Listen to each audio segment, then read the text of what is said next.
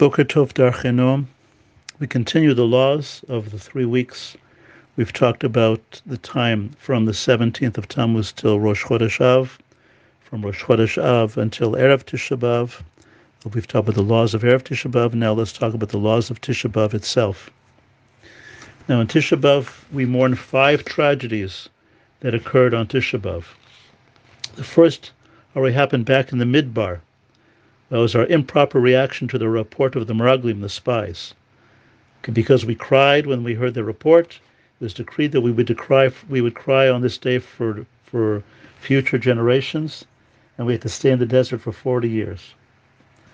Second event, the first Beit HaMikdash was destroyed on Tisha B'Av. The third one is the second Beit HaMikdash destroyed on Tisha B'Av.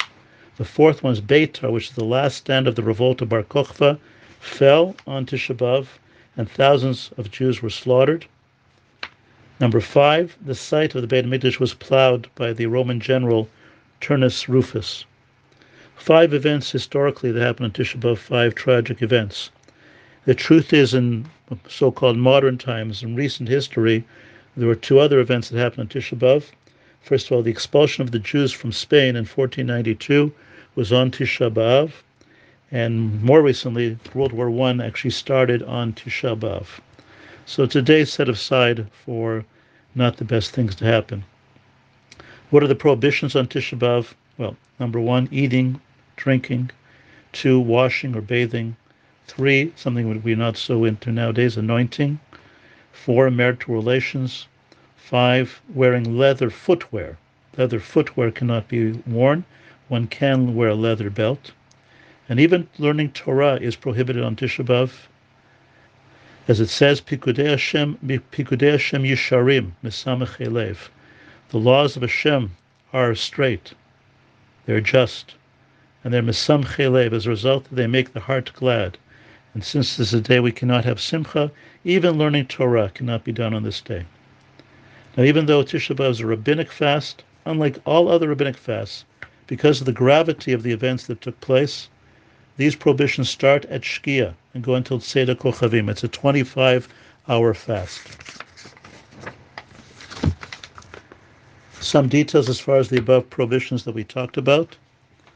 Rinsing one's mouth with water on Tisha B'Av, face down over the sink, can only be done if and only if in great distress. So in general, that's not allowed. Even that's not allowed unless one is in great distress. It's a good idea in general to brush one's teeth and wash out one's mouth before the fast begins. Okay, as far as medicines go, one should consult with a Rav or a religious doctor in general.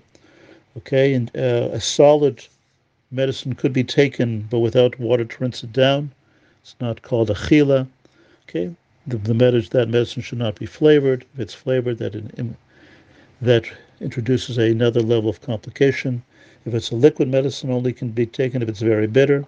Once again, this is already a realm where consulting with a religious doctor, a Rav, should be done beforehand, and so one knows what to do.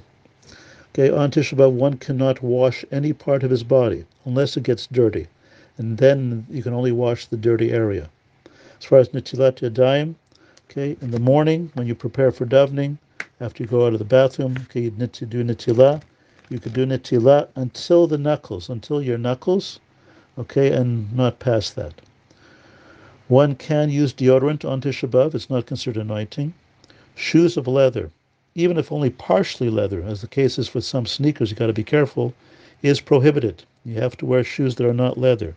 Okay, must be made of other cloth or some other material.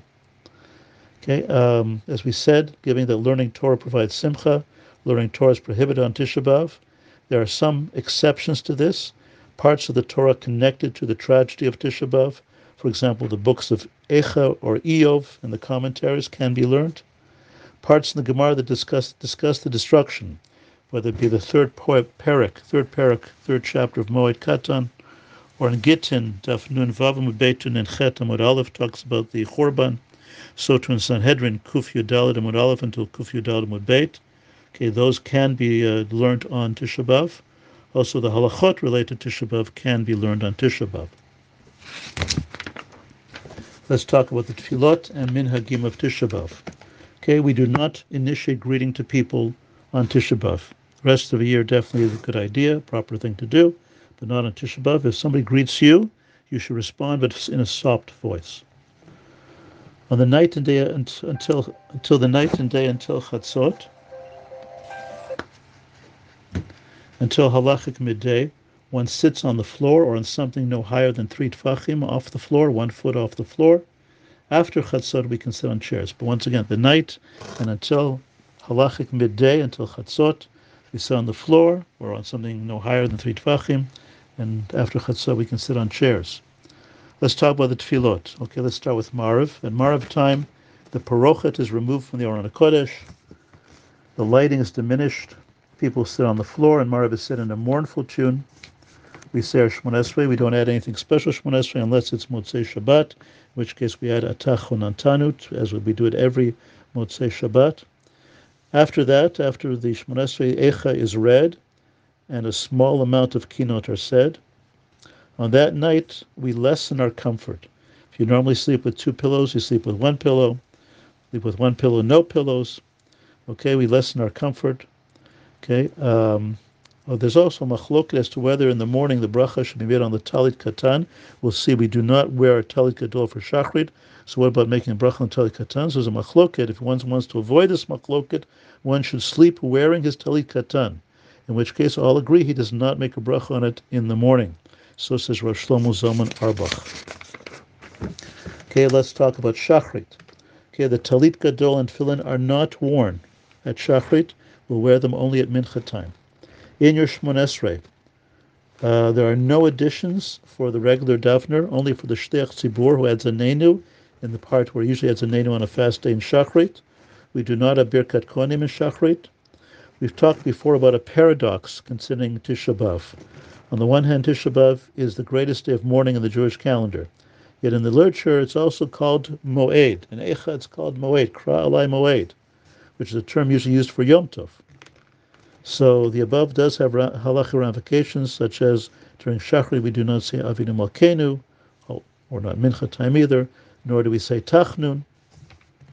Okay, after the Chazar Hashatz in Shachrit, the Torah is taken out and 3 aliyot are read from Sefer Devarim, Perek Dalet, Pasuk Kafhei, Ki Tolid Banim, and also there's a maftir from Yirmiyahu, Asoft Asifim.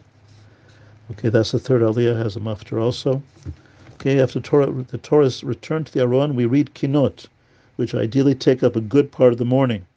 Okay, we do not read Eicha at Shachrit, although the Mishnah Berurah says it's a proper thing that the individuals say it sometime during the day. Saying Eicha, we said the night before, but some people say Eicha at the end of davening, but the individual should say it sometime during the day, also the Megillah of Eicha. After the kinot, we say Ashrei V'Aletzon.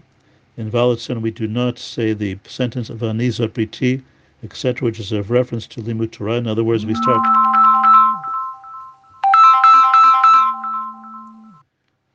Uval Etzion Goel with a Shavei Peshu Akovnu Hashem, and then we skip to Atah Kadosh. Ein Kelu Shir Shal Yom Lam Natzech between Ashrei Uval Etzion are not said at Shachrit time. Okay, we'll continue with this part 2 in the next year. Have a wonderful day.